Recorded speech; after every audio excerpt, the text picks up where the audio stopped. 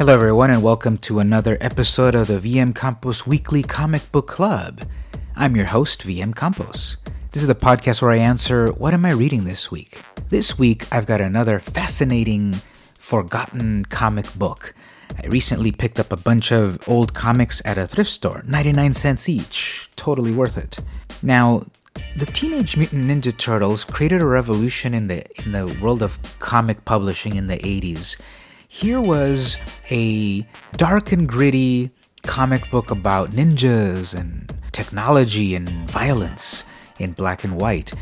And it was an unexpected hit. If you go back and read the history of the Turtles, they were basically a parody of things like Daredevil and Frank Miller stories. But they took hold and they took off. And whenever you're successful, that causes imitators.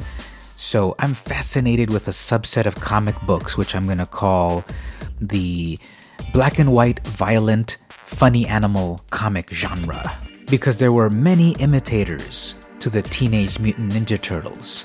Make way for the Adolescent Radioactive Black Belt Hamsters. This book is number 3 from Eclipse Comics. The problem, of course, with finding random comics at thrift stores is that you're not going to find complete stories.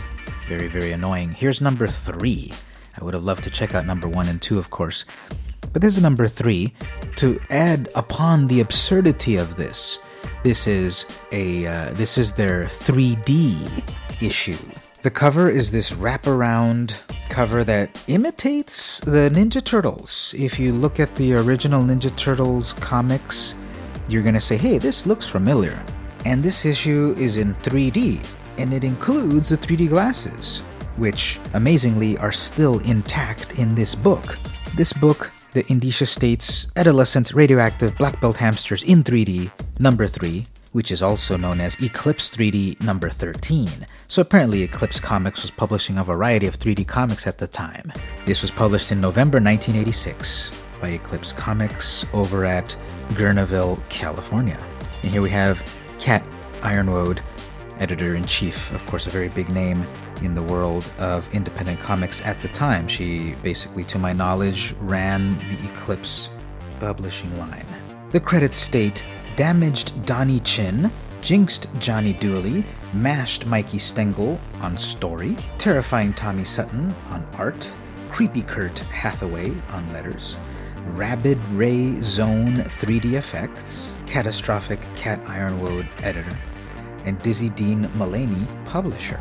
So yes, this book is in 3D. It's the classic red and green stereoscopic vision effect. So I'm looking at this book and I'm kind of getting dizzy. I don't have my 3D glasses on because I'm not going to tear them out of the book, of course. And there's these adventures going on and there's these hamsters and the art is really silly but really well drawn. People were so talented in the 80s, especially the independent publishers, doing so much with just black and white. There's a scene here with an RV going through the woods and you see like every blade of grass and leaf up from the tree. It's really well drawn. Then over here, the bad guys are getting shot, 3 of them at a time getting shot in the head. It's bloodless, but still pretty violent.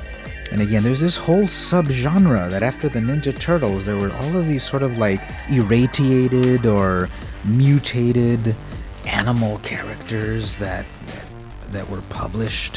What's fascinating to look at these old books also is to see what is contemporaneous.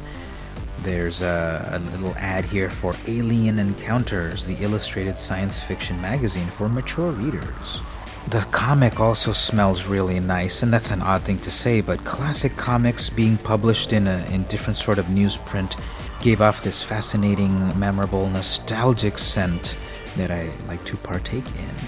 So it's a great, interesting, weird, fun comic. I wish I had the other volumes of this, but I jumped into volume 3, so good luck finding the rest. Yes, I suppose there's eBay and such, but I just find it fascinating to walk into a thrift store, see a bunch of comics, and walk out with little pieces of history.